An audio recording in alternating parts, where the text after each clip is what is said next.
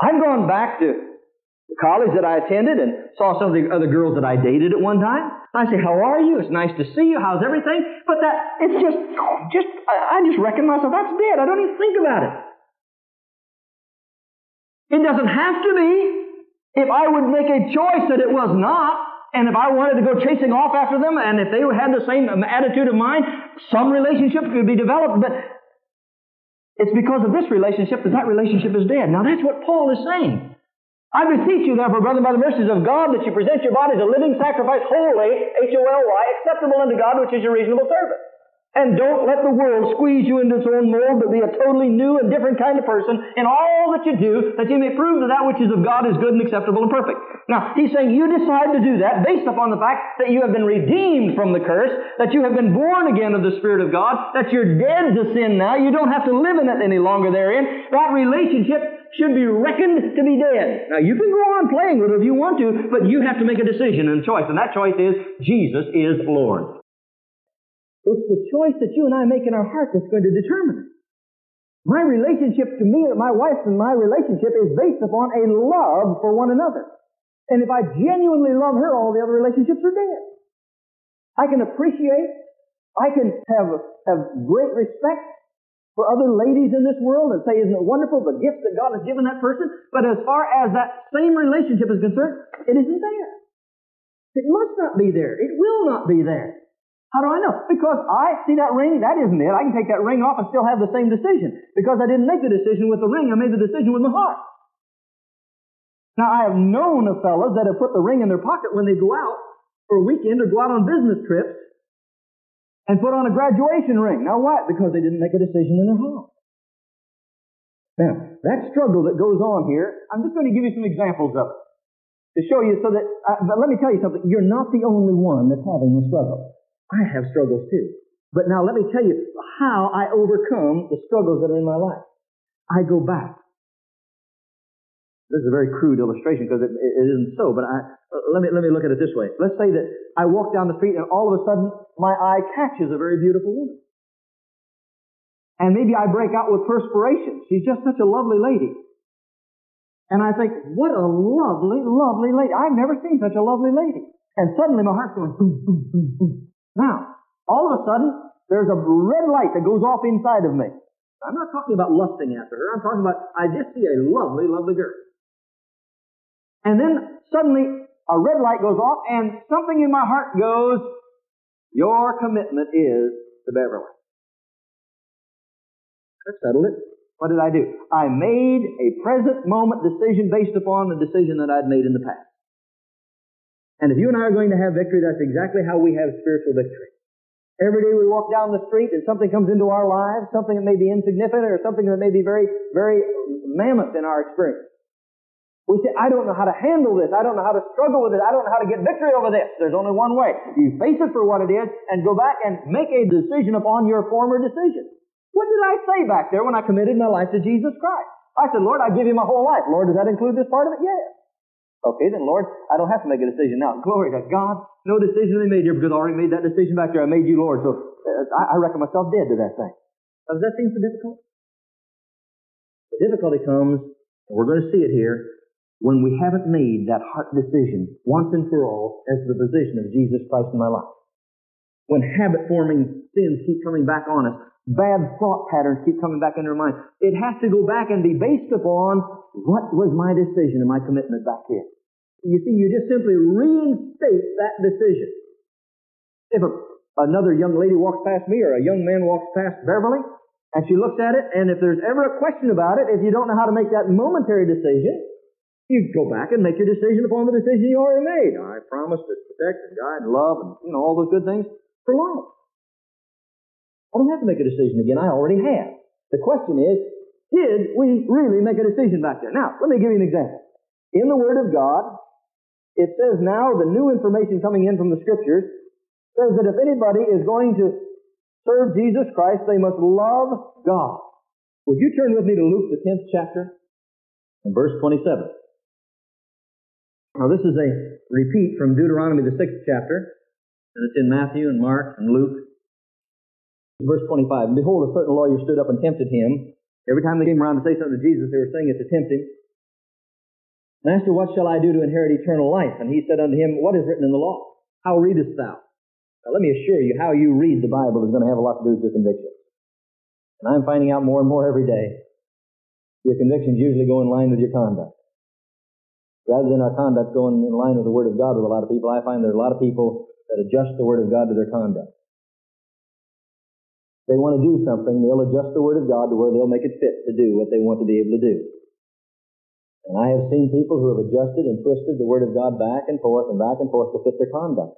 But the Word's going to judge us someday, and that's the trouble. Many times we try to judge the Word of God in the light of our conduct and say, it can't mean that because I know that I'm enjoying doing what I'm doing. And if the Word of God says don't do that, there must be a misinterpretation, and I'll have to do it. He said, how do you read the law? Now, you know what's written in the Scripture. How do you read that? Well, his theology was straight. He said, answering said, Thou shalt love the Lord thy God with all thy heart, with all thy soul, and with all thy strength, and with all thy mind, and thy neighbor as thyself. And he said unto him, Thou hast answered right, this do, and thou shalt live.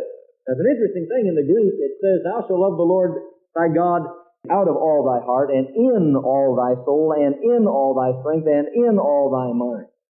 Now, the out of on the heart is talking about the source. Your love has to come from the heart. Now, you know, I could spend a lot of time on that one emphasis again today. I don't dare, but just let me say this. There are a lot of people who try to love the Lord from their mind. There are a lot of people who try to love the Lord from their emotions. But the Word says that you've got to love God out of your heart. It's got to come out of the very center of your being. And when it does, then it becomes a stable love relationship. Thou shalt love the Lord thy God out of thine heart, and then in thy soul, in all thy soul, and in all thy strength, and with all thy mind, or in all thy mind. That's talking about the sphere of it. If you love Him from your heart, you will love Him in your soul, you'll love Him with your strength, and you'll love Him with your mind. You'll give your mind to Him, you'll give all your strength to Him, you'll serve Him with all your heart. The thing that's important here is that that's one of the first premises upon which Jesus Christ develops a relationship with you and me. When He says, Come unto me, His emphasis is come and recognize who I am and submit to me, yield to me, and trust me, and make that relationship a love relationship. Now I know that the fear of the Lord is the beginning of wisdom, and when we come and recognize that someday we're going to have to answer to God, and after death comes the judgment, that's the first understanding of our relationship with God, that we stand as in an unsaved position, we stand under the judgment of God, the wrath of God that's ready to be broken loose upon us when death comes. After the death comes the judgment. When I recognized that and realized that I wasn't in the right relationship with God, then I began to understand what God did. It says, For God so loved the world that He gave as a gift His only begotten Son. God was not willing that any should perish, but that all should come to repentance. But in love, God sent His only begotten Son, that whosoever believes into Him. Now that word into Him, means to come into a total relationship with Him. Whoever believes into Him should not perish, but have everlasting life. And when you come into that total relationship, it means that you come into a place where you love Him. The Word says we love Him because He first loved us. And when we come into that relationship, the evidence of it is that we will love Him with all our mind and with our strength and with our soul. We'll give ourselves totally to Him. Of course, that's confirmed. You can always confirm the Word of God with the Word of God if it's being interpreted right. And Jesus said, now you remember, if you come to me, your love for me out of your heart has to be so great that in comparison to anyone else, it's got to be as hatred and love. I love Beverly, but my love for Christ must be so much greater. That basic decision of my relationship to Him has to be that I love Him so much that if I were to compare it, it would be like hatred for her. But believe it or not, that's a very important decision to make. Because I have seen many a husband, I have seen many a wife who have been swayed and pulled away from a relationship to Jesus Christ, thinking that they have to compromise, thinking that they have to do anything at any price to keep that one relationship with a husband or wife. But the Word says that your husband and your wife must always be in second position to Jesus Christ. Jesus said, if any man come to me and hate not his father and mother and wife and children and brethren and sisters and his own life also, he can't be my disciple. Now, he doesn't mean I'm supposed to go around hating my life. He means that I am supposed to put my life in secondary place to what God wants in my life. He doesn't mean I'm supposed to hate my father and mother. He means that I'm supposed to come to a place where if a decision has to be made whether I'll serve Christ or do what my mother and father tell me that's contrary to Christ, the decision is already made. I'm to love Him out of my heart. I'm to give Him everything. And when that happens, Paul says a transformation takes place And I can confess with Paul the Apostle, I am crucified with Christ. My life is of nothing. Nevertheless, I live, yet not I, but Christ lives in me. And the life that I'm now living, this life that you see me perambulating in each day, is not my own. The life I'm now living, I live by the faith of the Son of God who loved me and gave himself for me. It's Christ living his life out through me because I yielded my life to him completely. See how it works? But that will never take place until we come to a position of a quality decision that Jesus is absolute Lord. Now he says, first of all, the new input that came into my mind when I became a Christian was, because he loved me, I'm to love him back. And I began to love Jesus Christ and began to understand his love. And the more I read the Word and the more I realized all that God did for me, his mercy and grace, I began to love him more and to love him more and to love him more and to thank him more for all the things he'd done in my life. And my relationship grew, but it grew upon that commitment that I made that Jesus become Lord of my life. At the same time, when we make that decision to love God, the old lower nature there is to say, no, you love yourself. I mean, you deserve it. You're worth it. I mean, you just do these nice things for yourself all the time, and don't you let anyone else step on you. You just assert yourself. You've got rights of your own. Don't let anyone try to tell you what to do. You mean to say that just because I've become a Christian, that now I've got to quit and give up all these other things? Well, I'm not about to do that. If you think just because I've become a Christian, I'm going to have to give up all my old relationships and all my old friends. You know, I never had that difficulty, of course. They gave me up. They couldn't stand me anymore after I became a Christian. But you think I'm going to give up all those things? Well, I've got news for you. And you see, that's that old lower nature that's trying to, if he can't keep you away from God, he's going to try to discourage you to the place you'll never be used of God. And a warfare takes place. Now, how do we make the decision of which one of these we're going to do? It has to be based upon my heart decision back there. Who did I say Jesus was going to be? Now, whether we like it or not, you have to become a fanatic if you're going to be a Bible Christian. Psalm 90:17. You want to look at it? Ye that love the Lord hate. Give no room to. Have no place for. If you love God, hate evil. That's rather radical, isn't it? And the Word says we're to love God with what? All our heart. All our strength. All our might. You come into a place of becoming very, very radical. Now, I know that the church today has compromised and compromised and compromised in order that it might reach out and win the world and bring the world into the church. But let me tell you something. Compromise has never won anything for the kingdom of God. Not in the light of God's Word. Never. Never has compromise. Oh, you say, Brother Webb, but the churches are filled. That's right. So were the synagogues. And in that day, Jesus turned to those who were religious leaders who were compromising all the way down the line and making up their own little rules and regulations and their own traditions. And he said, you're like a bunch of dead men's bones. He said, you're clean on the outside and inside your cup is just full of filthiness. You didn't gain a thing as far as God was concerned. Your compromising constantly has brought you down. And so the first thing is, the first struggle you're going to have is what kind of a love relationship you and I are going to have with Jesus Christ. And God says, I'm declaring to you the kind you're supposed to have. It's got to be total. Again, that's why Jesus said, now before you come to me, you mark it down. Now let me just insert something. I've got to. I just felt it in my spirit. I don't want somebody going out here saying, oh, Brother Webb, I just felt all condemned. I just felt like I'm not a Christian at all. That was just too heavy for me this morning. Don't say that. Let me just tell you something. If this makes you have questions about your salvation, check out that commitment you made back there because it doesn't bug me a bit. I've had other people come up to me and say, praise the Lord, that was a real blessing, Brother Webb. On the same morning I've had people come out and say, Brother Webb, I just felt condemnation all over me. Go back and check out what the commitment was. If that commitment was total, then there should be no conviction whatsoever. There should be rejoicing and praising the Lord. If I preach on hell, if a person says, oh, I just felt condemnation all over me, I say, well, brother, then get back and check out that relationship with Jesus Christ. Because the Word says He's redeemed us from that. And if we're redeemed, we're redeemed. Now, the devil's trying to come against you with doubt. Deal with doubt. How do you deal with doubt? You deal with doubt with the Word of God. What does the Word of God say? There are many, many times after I became a Christian that I thought, boy, I must be lost. I just don't know. I just don't have any assurance of salvation. I did. I'd trot back up the altar and I'd get down again and say, Lord, I take all that sin away. I don't want that sin in my life. I really want to yield it to you. And I went around with conviction. And finally I realized the devil was making me chase my tail. And I got into the Word of God and I came down the altar one day and I said, Lord, the devil's been trying to tell me that decision back there wasn't genuine. So right now, before you and all the angels of heaven, I'm going to tell you, as of this moment, I do declare Jesus is Lord of my life, and I do receive full salvation from you in the name of Jesus, Father.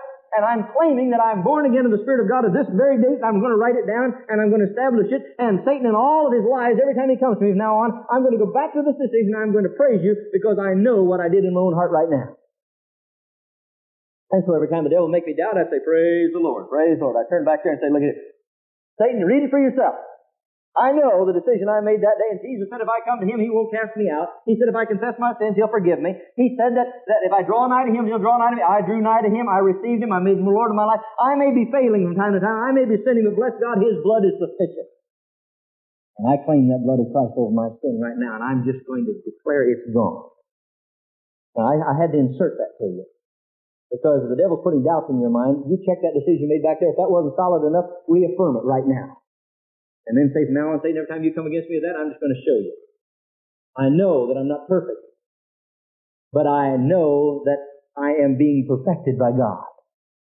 And that's the walk of faith. That's the walk of sanctification in the life of a believer. Now let me assure you, when I'm preaching these things, your preacher is not perfect. Not perfect at all. And I have areas where I have to reckon myself every day. What did Paul say he did when he got up every morning? I know he prayed. I know he praised the Lord.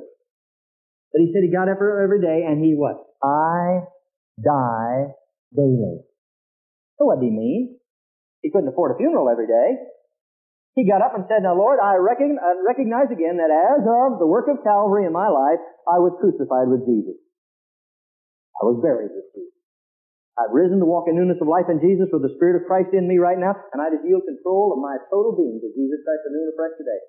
I declare Jesus Lord of every area of my life today. Mentally, physically, spiritually, socially, every way. Lord, you just walk in me and you talk in me and you live your life out through me today. I yield myself to you completely. That's what he meant. He did it every day. Now Paul says, not as though I've already achieved, but I press. I press. That's the walk of sanctification and determination. I press toward the mark of the prize of the high calling of God in Christ Jesus. He said, I've been a Christian for years, but I'm not telling you I'm perfect yet. But I'll tell you one thing, my direction is right. You know, if I'm going in the right direction, I don't mind if I stumble and fall a few times because I can get up and keep on walking. When I get concerned is when I'm stumbling and falling going in the wrong direction. Now, Jesus said concerning that relationship again, love the Lord your God with all your heart, soul, strength, and mind. He said, not really be willing to count the cost when you say you're going to live for me. And dear heart, I understand thoroughly that in the majority of churches today, they don't talk anything about the cost of following Christ. And God won't let me get away from it. Because He is perfecting a body in these last days before He comes that the Word says is to be without spot and without wrinkle. Isn't that what it says? And if it's going to be without spot and without wrinkle, that means there's going to be some cost involved. There's going to be sacrifice involved. I am tired of talking about easy Christianity and believism. The Word of God doesn't teach that. God says, I'm not looking for mammy-pammies. I'm looking for men and women who will stand upright before the world and say, I believe that Jesus is the Christ, the Son of the living God. I've yielded my life to the Lordship of Jesus Christ. And if you don't believe I walk with Him, you follow me for a while and you'll be able to tell it by the way I walk and the way I talk. There's a difference. He says there has to be a difference. Count the cost. There's a price to be paid, but it's a glorious price because He said everything we give up in this life will receive 100-fold in this life and eternal life to come. These light afflictions for a while aren't even important in the light of eternity. I've had people say, well, I'm not going to become a Christian if I have to quit doing this or I have to do that. You mean to say that I'm expected to do this? You're not expected to do anything as far as I'm concerned, but the Word of God says He expects a lot. Well, I thought Christianity was free. No, it costs God everything. It doesn't cost you a thing to become a Christian, but I guarantee if you're the Christian God wants you to be, it's going to cost you everything for the rest of your life. 2 Timothy 3, 1 through 5. It's the contrary aspect of what's going to happen in the last days concerning loving self. Now, I want you to know that I understand that many people today who profess to be Christians will not receive this message that I'm presenting this morning. And the reason for it is because it was prophesied that in the last days that men are going to fight that one aspect of loving God with all their heart, with all their soul, with all their strength, with all their mind, vehemently, because it's not being demanded of them. And then when the church begins to demand it again, they're going to get very irate. 2 Timothy 3, verses 1 through 5.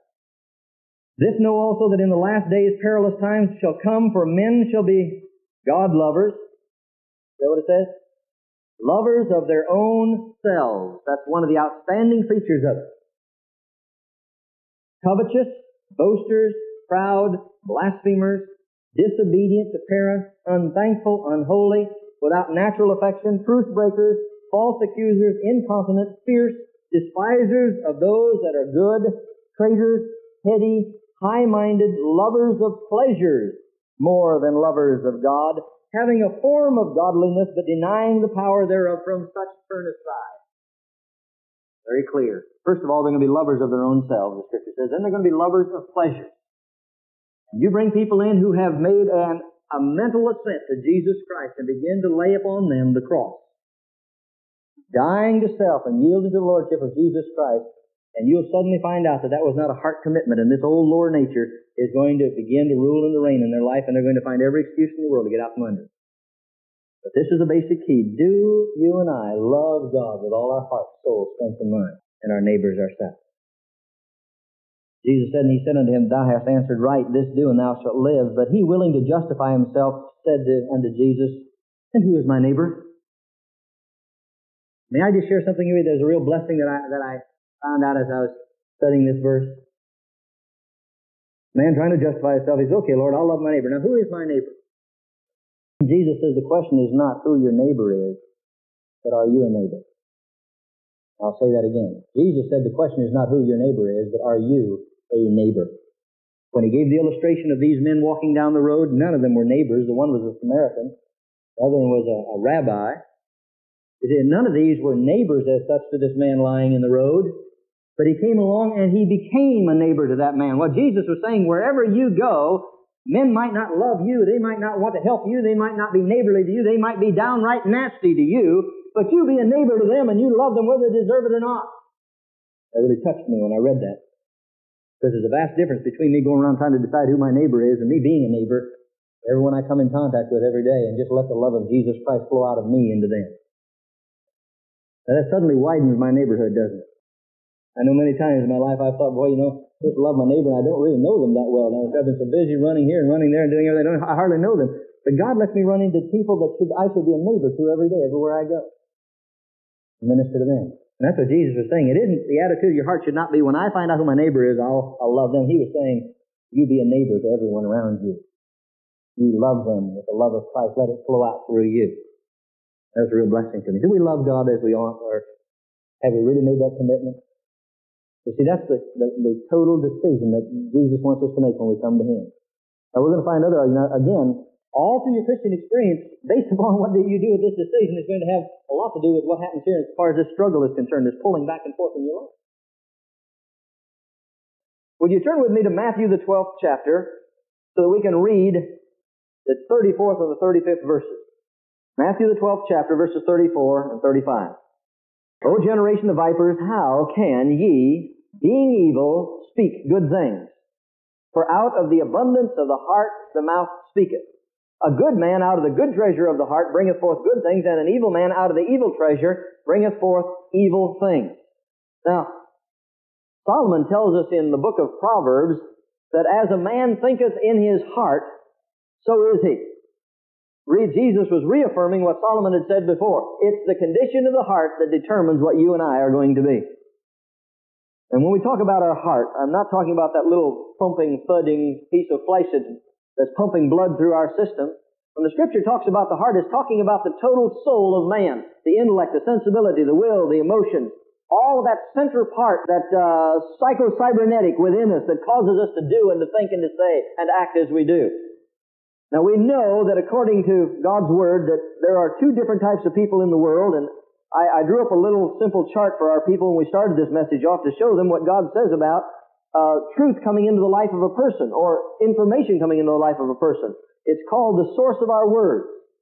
And I showed them that when a person is unsaved, never being born again by the Spirit of God, this is what they have operating for them.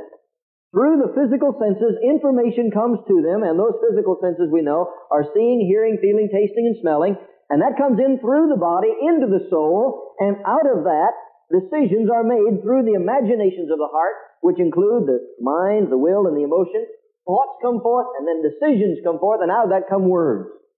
So, any man who has never been born again of the Spirit of God can only receive information from this source. Now, I want to go on to say that many people through this source will hear biblical principles, and receive biblical standards and be moral, upright people, but that does not necessarily mean they've been born again of the Spirit of God. Their conversation may change if they see something and logically it's truthful, logically it's meaningful, and they know they can have a happier or more full life by receiving that truth into their total balance of life. For example, I know some people who do not profess to be Christians that are more honest than some who do. They have received truth, principles of truth, but they've never been born again of the Spirit of God. But consequently, all their decisions are based upon that which they get from the natural.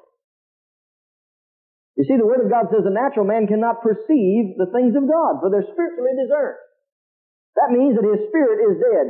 His psyche is alive, his soul is alive. God breathed into man the breath of life, and he became a living soul. Now, when a man becomes born again of the Spirit of God, suddenly he has a new input of information, and that comes from the Word of God and by the Spirit of God into his spirit, and that is fed down into his soul, and suddenly a whole new world opens up. When he receives Christ into his heart, suddenly the Word says he is quickened, made alive in Jesus Christ, and he cries out, "My Father!" Now, there's a new channel of information coming in, and a warfare begins to take place in his life. A definite warfare, because now he's got information coming from two sources and from two forces, the powers of darkness and the power of God. That's what it talks about in the book of Romans, that there's a constant struggle. That which I would do, I do not. That which I would not do, that I do. What was he talking about? He's saying suddenly a new source of information is coming to me, and based upon a quality decision that I was to have made at Calvary, I will reckon myself dead indeed unto these things and alive unto God, because now I have this new input of seeing and hearing and feeling and tasting and smelling through the Spirit. It's amazing to me how I'll find people who have just been born again of the Spirit of God, don't even know the Word of God, and suddenly they'll say, "I can't do that anymore." Why? Something has come and created within them a new understanding of right and wrong. Watchman Nee wrote of a man who had found a portion of Scripture and read it and bowed his head and invited Christ into his life over in China. He went in that night from the field and sat down at the table, and his wife set the normal meal before him, and then sat some rice wine before him. And he said, "Take that away." She said, "What?" "Oh, husband," she said, "you've drunk this for years with your supper every night. Do you not feel well?" He says, "I feel very well, but take that away." She said, "Why?" And he said, "I had an experience out in the field today. I found this portion of a God book, and in it I found that I could, by faith, ask the Son of God to forgive me my sins, and I asked Him to, and He did, and now that new thing that's in me tells me, no, I must not disobey that new thing, that new voice that's within me." He had received a new input of information through his Spirit, and he was being responsive to that new truth that came into his life. Now, if you've ever been born again of the Spirit of God, you know exactly what I'm talking about. If you have not, right now there's a struggle going on because God's Spirit is trying to bring this truth to you and allow you, by an act of your will, to be quickened and made alive in Jesus Christ. No one has to tell me about that struggle. I was wringing wet with perspiration the night I sat in the service and heard the gospel of Jesus Christ, and the Spirit that was speaking to me and convicting me of my need, and it didn't happen until by an act of my will I repented of my sins and asked Jesus to come in and be Lord. And suddenly I got up and said, "I don't know what's taking place. All I know is I'll never need these again, and I know God's done something new in my life." Now, we're talking about the source of our words. When it all comes through this method from the flesh, from the natural realm, we find that many times our language ought not to be, is not what it ought to be. But when the Spirit of God comes in, we don't just have everything change immediately, but we know that we become a new creature in Christ Jesus, and God's not so concerned about whether our steps wander. He's just concerned that our feet are turned in the right way while we're wandering. And He'll direct us, and He'll lead us, and He'll bring us into that place of being conformed into the image of Jesus Christ, if and when we listen to that voice. That's how far we got. The words come from our heart. The Word of God says that God searches our hearts. In 1 Samuel 16:7, He said, "Man looketh on the outward appearance, God looketh on the heart." Now, you know you only have to be a pastor a few years to get an understanding of what that means. I can look out in a congregation, they can look as pious as pilgrims. They look like sanctified saints. But if I were to go to their home or to their business during the week of some of them, you know as well as I do that they would not look nearly as pious nor as sanctified, nor would they look as though they had been in church on Sunday. Because God knows the heart, and there are many people who would love to come to church and love to be in church and love to have that kind of an affiliation, but they've never been willing to say, "Lord Jesus, I give you the lordship of my life. I want you to make me to be what I ought to be." And that's why I'm so glad God doesn't look on the outward appearance, because there'd be a lot of people in places of authority that ought not to be there. God looks at the heart, and I really believe with all my heart when we get to heaven, we're going to be stunned as to who's there and who's not there. There are going to be a lot of very influential people, I believe, today here on earth who will probably never make it through the gates of heaven. Because they have learned to talk the language, they've learned to say the right things and to do the right things, but they have never yielded their heart to the Lordship of Jesus Christ. That makes a vast difference. Now then, the words, the Scripture says, comes from our heart, and unless we turn our hearts over completely to the Lordship of Jesus Christ, we're going to be deceived, because the Word of God tells us that the heart is deceitful above all things and desperately wicked. Who can know it? Now, you may think you know your heart. I know that wives a lot of times say, oh, I know my husband. But they may know some things about their husbands, but basically there's many things that they don't know because the heart is deceitful and everything is not as it appears. I'm sure that there are many of us here today that would say, I wouldn't want anyone to know everything that's down in my heart like I know it's down in my heart. And if everybody knew me like I know me, nobody would like me. You ever thought that sometimes?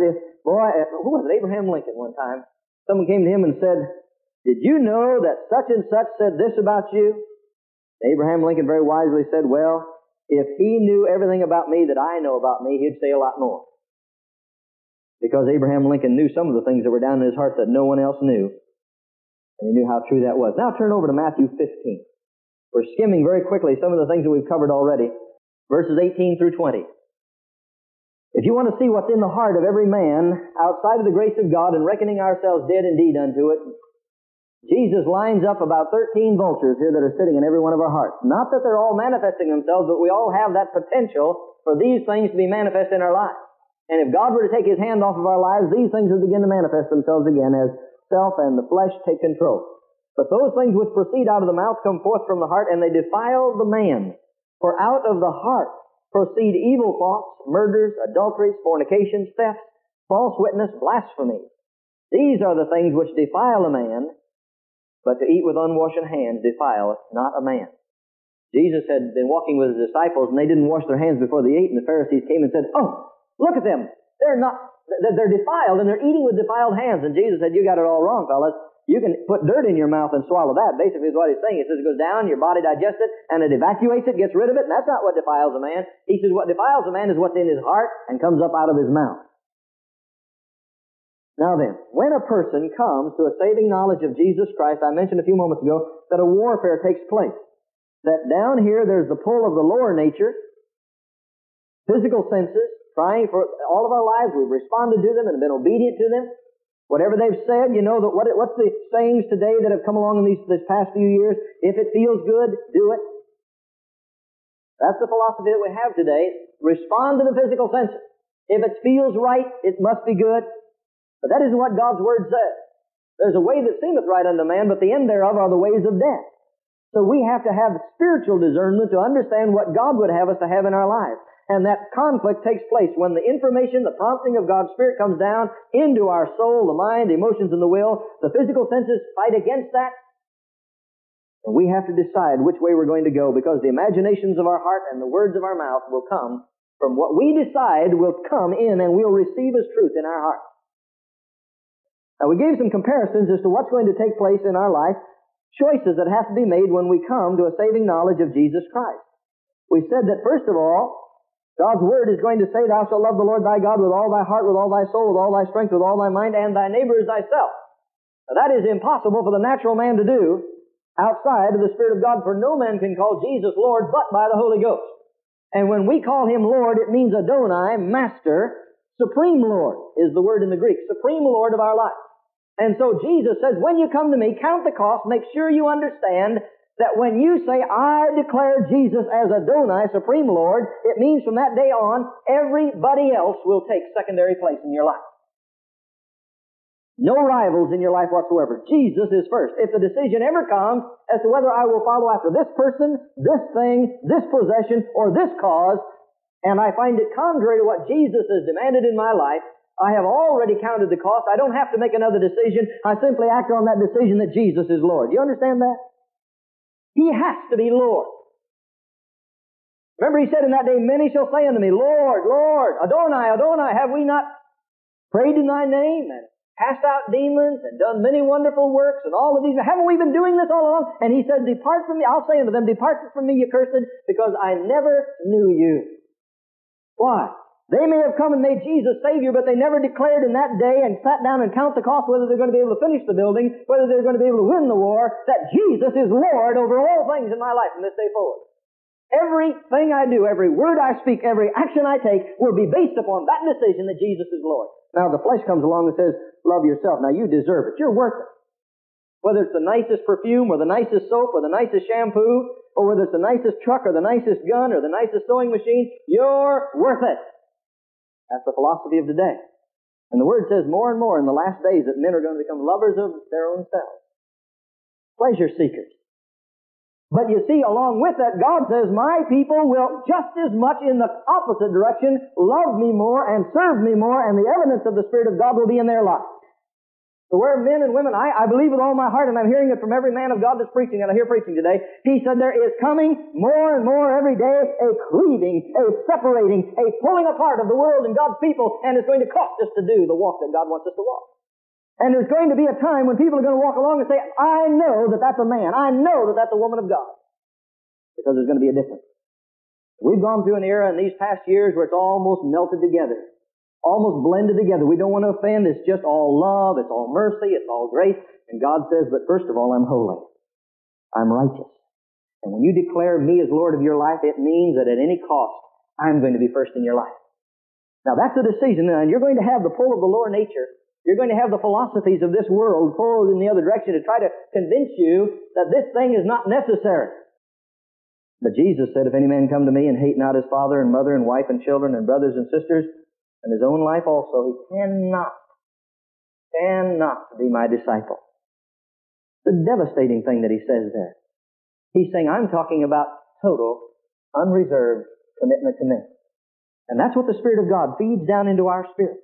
And at the same time, the desires and the ambitions and the cares and the riches of this world, Jesus said, are going to come in. And that's why he talked about the different types of soil, where the seed would fall in the different types of soil. One would be hardened and wouldn't understand the Word of God, and Satan would snatch it away. The second would be shallow, when the heat would come up, the pressures of life would come up, it would wither and die. The third one would be choked out by the cares and the riches of this world, would choke out the life. But he said, if you want to find real soil, it's going to be that soil wherein the Word of God falls, and it not only comes forth with life, but it reproduces after its own kind more life. Now then, the second thing is Jesus said, when you come to me, if you love me with all your heart, and you believe that I love you, even and the Father loves you even as He loved me, then begin to trust me. You know, it's a very difficult thing. Some people say, I just can't help worrying. It just seems like I can't help worrying. We have to analyze that in the light of God's Word and not be judgmental, but simply be instructive.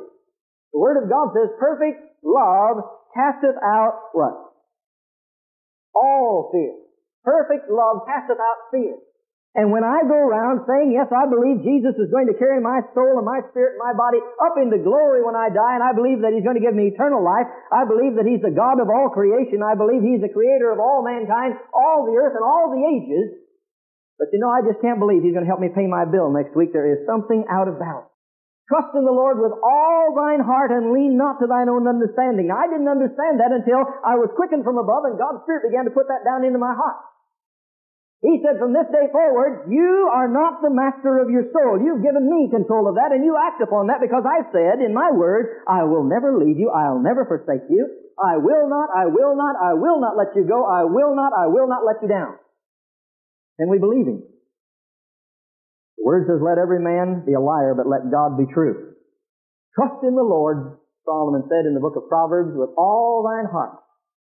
And lean not to thine own understanding in all. Now that little word all is all-inclusive. In all thy ways acknowledge Him. You know, many times we are very quick to trust the Lord when it comes to impossible situations. When it comes to an absolutely impossible wall to scale. But the Lord says, I don't want you to trust me for miracles. I want you to trust me for your life, for your health, for your strength, for your associations, for your relationships. I want you to trust me for your every meal, even though you know it's already coming in. You look to me and say, Lord, I thank you for it, and I want it in all ways to be pleasing unto you. Now the enemy comes along and through the flesh says, well, now you know that there's a recession coming. The economy is really falling apart, and gold is skyrocketing, the dollar is falling. Dear God, how am I going to make it through? I don't know. When I get to the end, I have a lot of the month left over and my money's all gone. And I just don't understand it. And have you ever heard people say, we're just not going to make it through this next year? And instead of going to worship time, oh, praise the Lord, praise the Lord, praise the Lord. And then you get outside and you sit down in the restaurant and they say, it's really devastating. Such and such is happening in our family and I don't know. It's just gotten me to where I'm a nervous wreck. Now these are evidences of the fact that God, by His Spirit, is saying, get my word down in your heart. Get my word down in your heart. Open up and let the Spirit of God feed truth to you and receive it as the truth it really is. God says we should not worry because worry is sin. Now people say, that brings me under condemnation. No, it shouldn't bring us into condemnation. It should make us to realize suddenly that God has made provision for us, and if we'll just tap that by faith, that He is able to raise up a standard against the enemy so we can look around and say, why do I need to worry? My God is still on the throne and greater than all these needs. But you know how we get ready to trust God for our big needs? By faith, we trust Him for our little needs. We begin to expect God to do things in our lives day by day. What does it mean to expect Him to do it? It means that we confess that He's already done it when He hasn't done it in order that it might be done. Did that slip by you? It means that we confess that He has already done it, even when we don't see the evidence that He's done it, in order that He might do it. Because by the words of your mouth you're snared. Now we say it, of course, to our people. We've got visitors here this morning. I tell people, don't go around saying you're going to catch a cold. Because you will. I never desire to chase after a cold, to tell you the truth. I don't care to catch one. I just as soon just bypass, no thanks, I don't need that, and go on. But I believe day by day we can walk in divine faith, but we've got to watch what our words say. People say, I'm going to have a nervous breakdown, and in most cases they do, if they go around saying that. People say, I'm going to have financial disaster if things don't turn around. And in many cases they do. But rather than that, we can, with our mouth, with our tongue, say, my God has supplied all my needs, therefore I do not have to worry because He is my source. My job is not my source. Now the minute we come into this area, we're saying that God is insufficient. God is not capable of meeting my needs. But when we come to this source, we're saying, the Lord is my shepherd, I shall not want. He maketh me to lie down in green pastures. You say, but Brother Webb, He isn't. I can hardly make it through. What have you been saying? Where's your faith? In what are you trusting? Trust in the Lord with all thine heart, your intellect, your sensibility, your will, your emotions. Trust in Him completely. I don't see it happening, but I don't have to see it happening. He said it, and I believe it, and it's mine, and I'll receive it, and I'll walk to the end believing it. Now that's the walk of faith. Without faith, it's impossible to please God. Now I'm not trying to say to you that you're not spiritual because you're not walking in this. I'm trying to tell you that there's something better to experience. Watch your tongue. Begin to fill the Word in your heart with the Word of God and speak the Word of God. It doesn't make any difference what I think. What does God say? It doesn't make any difference what you think. What does God say? Philippians, the 4th chapter and the 6th verse. Will you turn to it with me? Philippians 4:6. Be careful for, that's the prohibition. Be careful for nothing. Another translation has that, don't worry. That's a command, isn't it? Don't worry. But in everything by prayer and supplication with thanksgiving, let your requests be made known unto God. That's the prescription. The prohibition and then the prescription, let your requests be made known unto God. And then the promise. And the peace of God which passeth all understanding shall keep your hearts and minds through Christ Jesus. Now, was that written just as some great oratorical dream? Or is that reality? You say, but Brother Webb, I'm in the midst of a storm. Glory to God. That's where Jesus said to the disciples, be of good cheer, it's I, be not afraid. If He's only the God of the calm, then He's not sufficient for me because I'm always seemingly in the midst of a storm. And that's where I need to have a God that can meet me in the midst of the storm and say, be quiet. Now I can choose which I want to walk in. I can either listen to the old voice of the enemy and the flesh, and the emotions and the intellect, this old idiot box up here that's been programmed completely to always be negative. You know, born in the objective case, when my foot itches, I scratch my head, always in reverse of what God says. I can either listen to that or I can listen to what the Word of God says. And confess it. And begin to experience it. Without faith, God isn't going to move. You know, it's faith that moves God. It's doubt that moves Satan. The minute you say, I don't believe that, or I can't receive that, Satan says, good, now I've got a foothold, I can put my hook in that, and I can begin to pull on that. I've shared with our people time and time again, do you know what it was that really frustrated Satan? When he came to Jesus, it said that he found nothing in him. He tried to find a handle to get a hold of. He tried to find fear. Now, you know, he can come to a lot of us, and he can send something our way, and old fear will really start rattling us, and now I've got a handle to get a hold on. I can shake that all to pieces. Or he'll come to doubt, and he'll just rattle our doubt all over the place. But when he came to Jesus, he couldn't find anything. That's why the Word says that Jesus was tempted in all manner like as we have been tempted, yet without sin, because Satan couldn't get a handle on him. He walked by faith. And God tells us that we're to walk by faith because that's our legacy. When Jesus said, peace I leave with you, my peace I give unto you, first of all, he's saying, peace I give unto you, that's the peace with God. He said, I have now purchased peace between you and the Father. God is not at enmity toward you, nor you toward Him anymore. You can go to the Father, walk right into His presence, and just make your request known unto God. He said, now that's the peace with God that I leave to you. That's the first legacy. Up until now, God has had to have His back turned on us because there was no provision for our sins. But now, He's just inviting everyone who will come and repent of their sins and come into His presence just to come as His Son. And He loves them as much as He loves me. But then He says, peace I leave with you, my peace I give unto you. Now that's the peace of God that passes all understanding.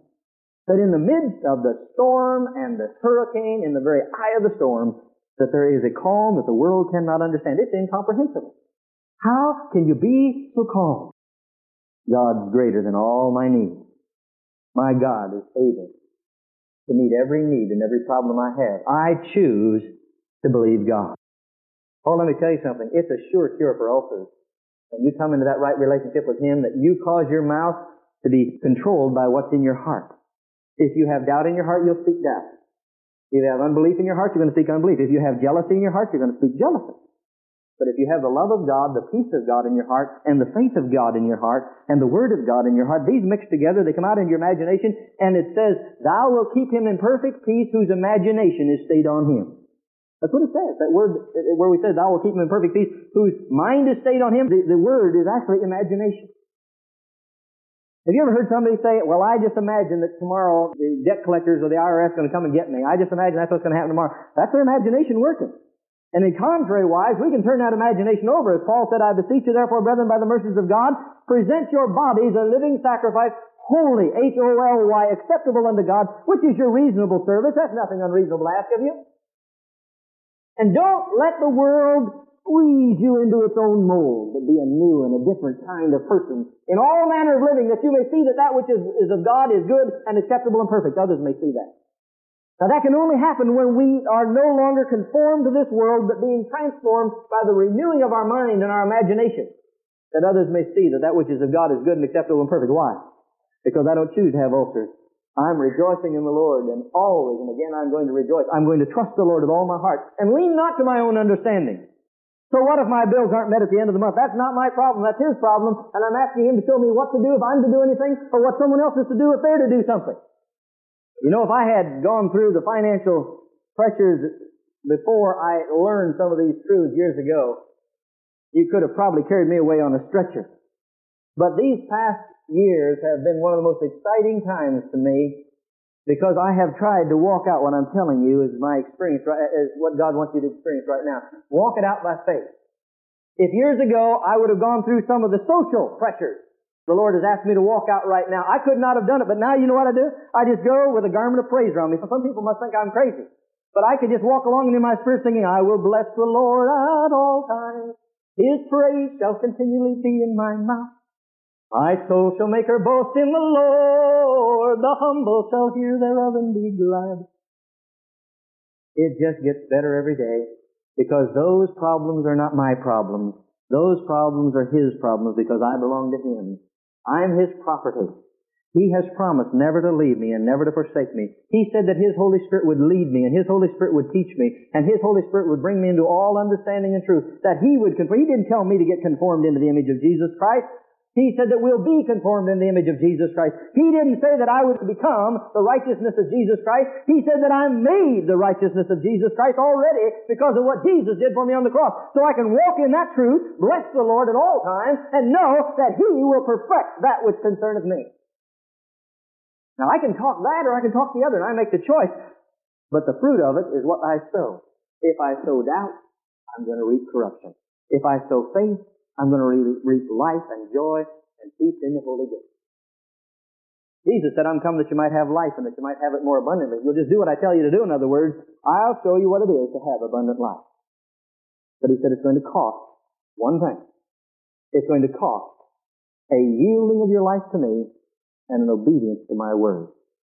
He said, if you'll allow that to take place in your life, beginning right now, I'll assure you in the days ahead, you'll begin to see the fruit of that very thing. Your tongue will only speak what God says. Your imagination will only work on what God says. And you'll reckon yourself dead indeed unto sin, but alive unto God. You see, God says, now that's what you have to decide that you're going to be willing to let me do. And it'll all be based upon this one fact up here. Do you love yourself and want your own desires, or do you love me with all your heart, with all your soul, with all your strength, with all your mind? If you do, always act on that decision in every situation of life, and then you can confess nothing but peace, joy, provision, and prosperity in me. Because I am your son. The third thing is, when we are Christians, the natural bent of the natural man is toward a conditional situation. If things go well, he's happy. If things go bad, he's sorrowful. And the Word of God tells us in 2 Corinthians 7:10, you might want to turn to that so that you can mark it, 2 Corinthians 7:10. Paul is talking about the fact that the Corinthians had been made sorrowful, but they had sorrowed to repentance. For you made sorrow after a godly manner that you might receive damage by us in nothing. And then verse 10 he says, for godly sorrow worketh repentance to salvation, not to be repented of. But the sorrow of the world worketh death. The sorrow of the world worketh death. And I want you to think about that for a moment, because that is the unrepentant heart. Unrepentant sorrow over lost goods, over lost friends, over lost pleasure, things that we want in the world. You know, there are a lot of people that say, well, I'd like to come to Jesus Christ, but I'm afraid I'll lose all my friends. I'll lose my influence. Or I won't be able to make the money I once had. That's not the kind of sorrow that brings repentance in the life of a believer where they can have joy in their everyday life. They have to come to a place where they recognize that the sorrow has to be for the fact that the sin that's in their life caused Jesus Christ to be nailed to the cross. Now, when a person is still lost, you'll find in most cases their joy and their happiness and their sadness is always contingent upon what the circumstances around them might be. Now, that's because everything comes through the flesh, and if the flesh doesn't feel good, if things don't taste good, if things don't go good, if they don't hear what they want to hear and see what they want to see, they can't be happy. And so sorrow comes in. Now, that's what the world has to offer us, and I know the world can have fun, but I'm talking about something different from fun. I'm talking about joy. I'm talking about joy. The Word of God says that the believer should have joyfulness, and the world keeps saying, look at the conditions around you. How can you be joyful? Well, things are terrible. Everything's coming to a cataclysmic conclusion. How can you be excited about that? Well, that isn't what causes the joy in the life of a believer. The problems around them are not the thing that causes this anyway. The beautiful part is that Nehemiah tells us that we have a secret strength that the world can't know anything about. Nehemiah, the 8th chapter and the 10th verse says, the joy of the Lord is my strength. I want you to see a few other verses and share them with you so that you can underscore them and study them later on to show you what God desires in the life of a believer in the way of joyfulness. Now, before I became a Christian, I had no concept of this aspect of joy. Turn to 1 Peter 1, verses 7 and 8. Peter is talking to Christians about the trials they're going to go through in this life. You know, it seems strange you can talk about trials and joy at the same time. But he says that the trial of your faith, being much more precious than of gold that perisheth, though it be tried with fire, might be found unto praise and honor and glory at the appearing of Jesus Christ, whom, having not seen, ye love. Isn't that wonderful? In whom, though now ye see him not, yet believing, ye rejoice with what? Joy unspeakable and full of glory. That's what we sing about. It's joy unspeakable and full of glory, full of glory. Boy, I just get bubbly whenever I even read that portion of Scripture, because he's saying, I'm not talking about a joy that's conditioned upon everything going right. I don't know if you've run into them or not, but there are some people who always base their joy upon some condition. If I can just get this raise that's coming to me, then I'll be happy. If I can just get this automobile, or if I can just get this house, or if I can just get my wife straightened out, or if I can just get my home paid off, then, you see, it's always a condition as to how they're going to be happy. But in most cases, when they get there, there's another goal that they're going to have to set before them in order to be happy. Now, that is not what he's talking about. He's saying in the midst of the trials, right where you are right now, based upon the Word of God, determine that I'm going to be joyful right now. I'm not going to wait till circumstances allow me to be joyful. I can know that the joy of the Lord is my strength in every situation. Psalm 33. Psalm 33:1. Rejoice in the Lord, O ye righteous, for praise is comely for the upright. Remember, it was in Psalm 115:17 said that the dead praise not the Lord. But if you are righteous, then you are to rejoice and have joy in the Lord. And it goes on described there on down. It says, praise the Lord with harps, sing unto Him with the psaltery and the instrument of 10 strings. And here we've got one with a whole bunch of strings. Sing unto Him with new song, play skillfully with a loud, happy racket.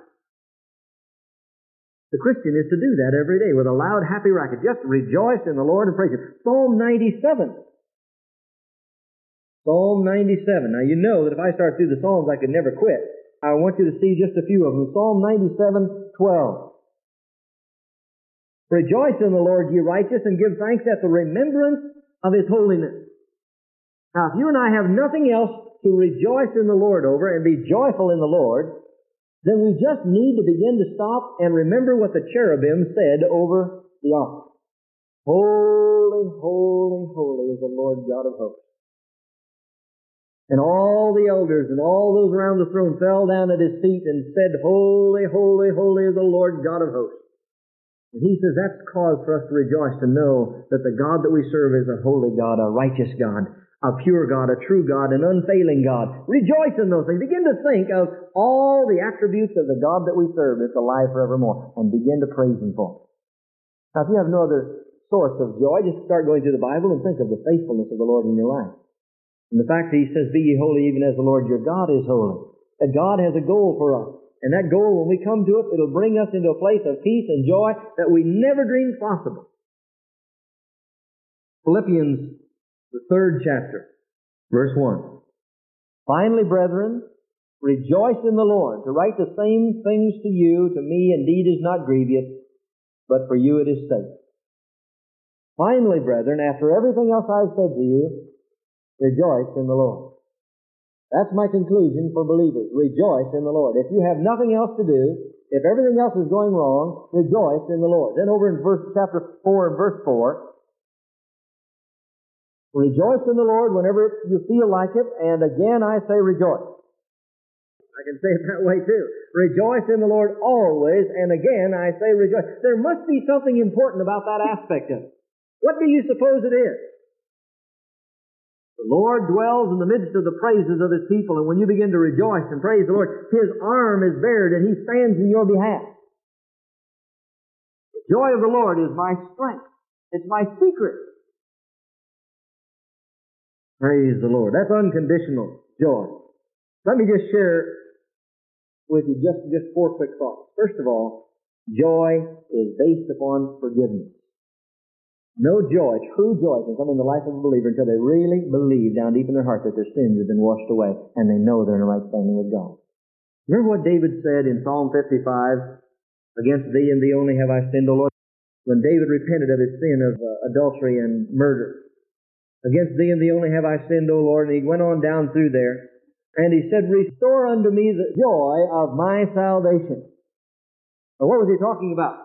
He was saying, Lord, before this thing happened, I was full of joy and song and praise to You. And since this happened, my bones dried up and I just withered up and all the moisture in me went out. And I just felt like I was caving in inside and I was ready to die. I was miserable and I thought, oh, I don't dare say anything to God about it. But He said, Lord, the minute I said, forgive me in Jesus' name, You forgave me all my sins. And I want to say to everyone else around, remember the other Wednesday night we were talking about that? Just as soon as you find out there's sin in your life, confess it, because God will wash it away and He'll stand in your behalf again. And He says, Lord, restore unto me the joy of my salvation.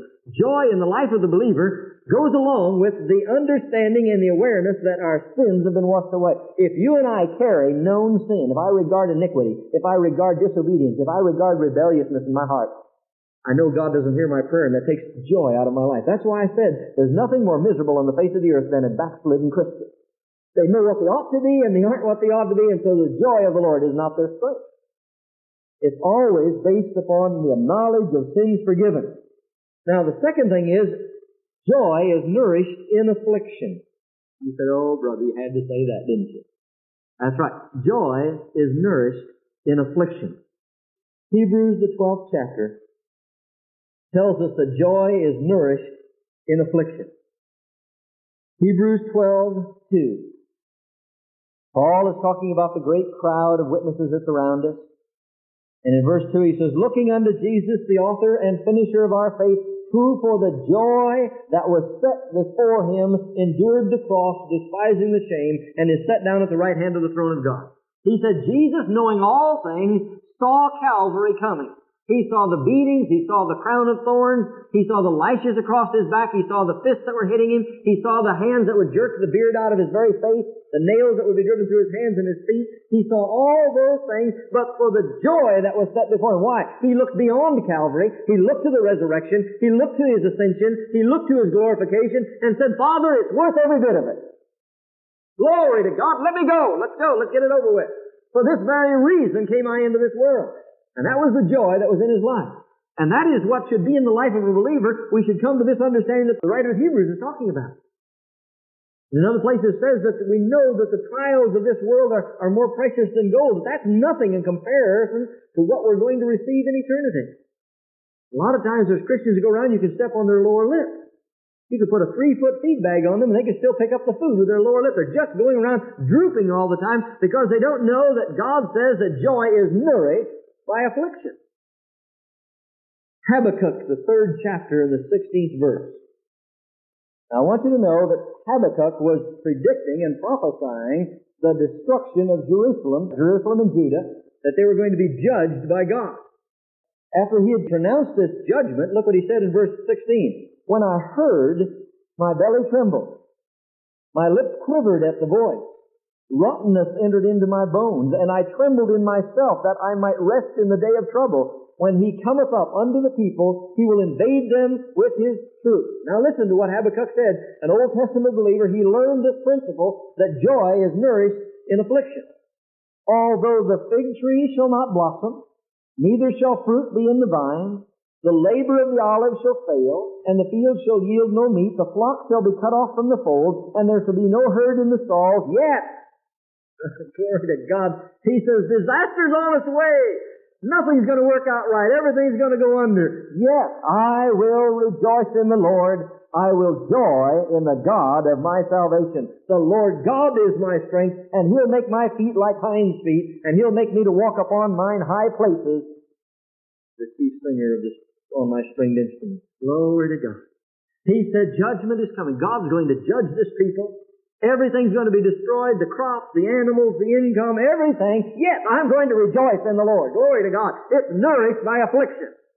Can we say that? Can we say that? My Lord knows the way through the wilderness. All I have to do is follow. Strength for the day is mine always, and all that I need for tomorrow. My Lord knows the way through the wilderness and all that I need for tomorrow. I don't care if Afghanistan is taken over by the Russians and they sweep right down toward Israel. I'm going to rejoice in the Lord. I don't care if the Arabs cut off all the oil supply. I'm going to rejoice in the Lord. Now, you know, we've got to be careful because we get caught up in the world and we'll go to some place. Some of you will go to work tomorrow. Somebody says, boy, things are really getting bad. You see what's happening over there? We're just got World War III coming. Boy, we're going to get ready. I'm going to start trading all my money in for gold or selling all my gold for money. And I'm going to do it. You ought to be able to stand there and say, yeah, I'm just going to rejoice in the Lord because He's in control of it all. Glory to God. Praise the Lord. Greater is He that is in me than he that is in the world. They're going to say, huh? Can't you just see yourself dancing out of that work, we're in the lunchroom after work, just dancing and singing, the joy of the Lord is my strength. They're going to say, hey, get the paddy wagon. That guy's crazy. Why? Because it isn't a natural joy. But it is always encouraged and nourished by affliction. Praise the Lord. Number 3. Now I'll quit preaching and go to meddling. Joy is dependent upon obedience. Joy is dependent upon obedience to God and not success. Oh boy. I don't dare. My wife said, don't ever say that again. Don't you ever tell a congregation that I could slobber your bib full again. And I won't say that. But I could on this particular subject. That joy is dependent upon obedience to God. Now hear me on this. Joy is not dependent upon success, and what the world calls success is not always what God calls success. And I want you to know there are a lot of programs, and there are a lot of ministries, and there are a lot of works going on today that by the world standards just looks like nothing but success. But I want you to know you have to look at the foundation. Again, I say, it would be nice to have a church of 20,000 members, but I wouldn't want it outside of knowing I was doing the perfect will of God and I was being obedient to the Lord in every area of my life. Because 20,000 people are not going to do me one bit of good in eternity, and I can't have the joy in my heart if I don't know down in my heart I've been faithful to God and preach what He tells me to preach and to say what He tells me to say and to do what He tells me to do. And neither can you. You might be the most successful person ever. You might have an awful lot of money. And you know, it's an interesting thing. Jesus told His disciples and told believers, He said, now you be careful of the rich people. It's never the poor people that'll take you to court and mock you and try to make fools of you. It's the rich people. Generally speaking, when you get rich people, not always, but many times you get rich people come in and they begin to give heavily to a church, they'll begin to want to control the church. They'll begin to want to control the pastor. They'll begin to say, now look, preacher, we don't want you preaching on this subject. We want you to get off of that subject. You're irritating a few people over here. You know something? I hope you know what I tell people like that if they tell me, I don't care how much they're supporting the church, because I don't need their finances. I don't need their push. I don't need their encouragement. I don't need their strength, because I have to preach what God tells me to preach, and nothing can stop me from preaching what God tells me to preach, because I'm more afraid of Him than I am men. He said to the prophets of the Old Testament, if you fear men, you're a dumb dog. That's quite a DD degree to get, isn't it? Dumb dog. I don't want God's DD degree, let me assure you. I would rather have the fear of the Lord be my strength and to walk in obedience to the Lord. And like I say, what may look like a failure to other people, in God's sight can be absolute success if you're obedient to the Lord. And I want to be obedient, and I know you do too, praise God. Then the fourth thing quickly is, joy is independent of circumstances. Now I'll tell you how we can have that assurance in our heart. First of all, you have to always remember what God did with Job. When I tell you you can have joy, you say, well, Brother Webb, I can have joy if this circumstance or that situation changes. No, don't ever make it conditional upon circumstances. Because Job himself God allowed Job to be tested of Satan. And so it doesn't make any difference whether hard times or good times comes. If we want to have the joy of the Lord as our strength, it is not based upon whether we're having a hard time or a good time, a lot of money or no money, a lot of friends or no friends. It's based upon the fact, am I walking in obedience to God? Am I right where God wants me to be? Am I saying what I'm supposed to say? Am I loving the brethren as I'm supposed to be loving the brethren? Am I seeking God's face as I ought to be seeking it? Then these other circumstances have nothing to do with it, because God is at work in my life, and He's promised me that there will be no test or temptation or trial come to me, but such as is common to man, and He's faithful, who will not suffer me to be tempted above what I am able, but will with that temptation make a way of escape so that I can bear it. Did you get that? That's a promise that you can put down in your spirit. There is nothing, there is no situation, there is no problem, there is no burden that can come into my life, but what, first of all, God has to allow it, and He's already promised He'll never lay that last straw on my back that'll break it. Glory to God. You say, Brother Webb, it's already there. No, it isn't. That's a lie of the devil. He wants you to have your faith tested and strengthened and pulled on a little bit so it'll go further. And so in the midst of the pressures and the trials and the testings, to be able to just walk in through that house singing, the joy of the Lord is my strength. You know, there was a time 2 years ago and last year when my wife and I went through the house, and when I'd come in the house, I'd see her with her eyes red, but I would hear her praying and singing in the Spirit from one end of the house to the other. And when I talked to her, she was rejoicing in the Lord under pressure. Now I want you to know it works. If we have confidence that this knowledge that's coming to us from God's Word is true, that never can anything touch us but what God says, all right, you can go that far, but no further. If God's permitting it and He loves me and He's promised me He'll never overwhelm me, He'll always make a way. Remember when I spoke one time and told you in the Psalms how He says He'll always give my feet room to maneuver? He'll never get me in a corner where I can't get out of it. If that promise is mine, I can do exactly as David did when his men had forsaken him. His families, they were ready to kill him. His families had already been kidnapped and taken away. He had already been cast out of his nation. He had nowhere to go. He was a man without a country, without a family, without friends. The Scripture says he stopped and just bawled like a baby. No, it didn't. It said David encouraged himself in the Lord. Glory to God. It was the darkest of nights. And everything had come against him. His men were ready to stone him. And the next verse says, and David encouraged himself in the Lord. Oh, glory to God. Lord, I'm so thankful you've never failed. These men are so fickle. Lord, you can have my family if you want to. It doesn't make any difference. I know one thing. You told me I was going to be king of Israel. I don't know how you're going to work it out. Lord, I don't care how you work it out. That's not my problem. You gave me my wife and family. I don't care what happens to them because they're yours. You know, he said, now, Lord, what do you want me to do? God says, go get your family. He went and got it, came back, and on his way back, after he'd come through all that testing and trial, a messenger came to him and said, Saul is dead. David, you're king. Glory to God. You know what would have happened if he'd have gotten over here and said, I give up. I just quit. God, you've just done too much. That's the last straw, Lord, no more. But the Word says he just began to encourage himself in the Lord. I will bless the Lord. Can you imagine those men with rocks in their hands saying, that guy's got rocks in his head? That's not natural or normal for him to rejoice when we're ready to stone him. But you see something? David, he had knowledge coming from this direction instead of from this direction. Instead of listening and giving in to sorrow, he began to give in to joy.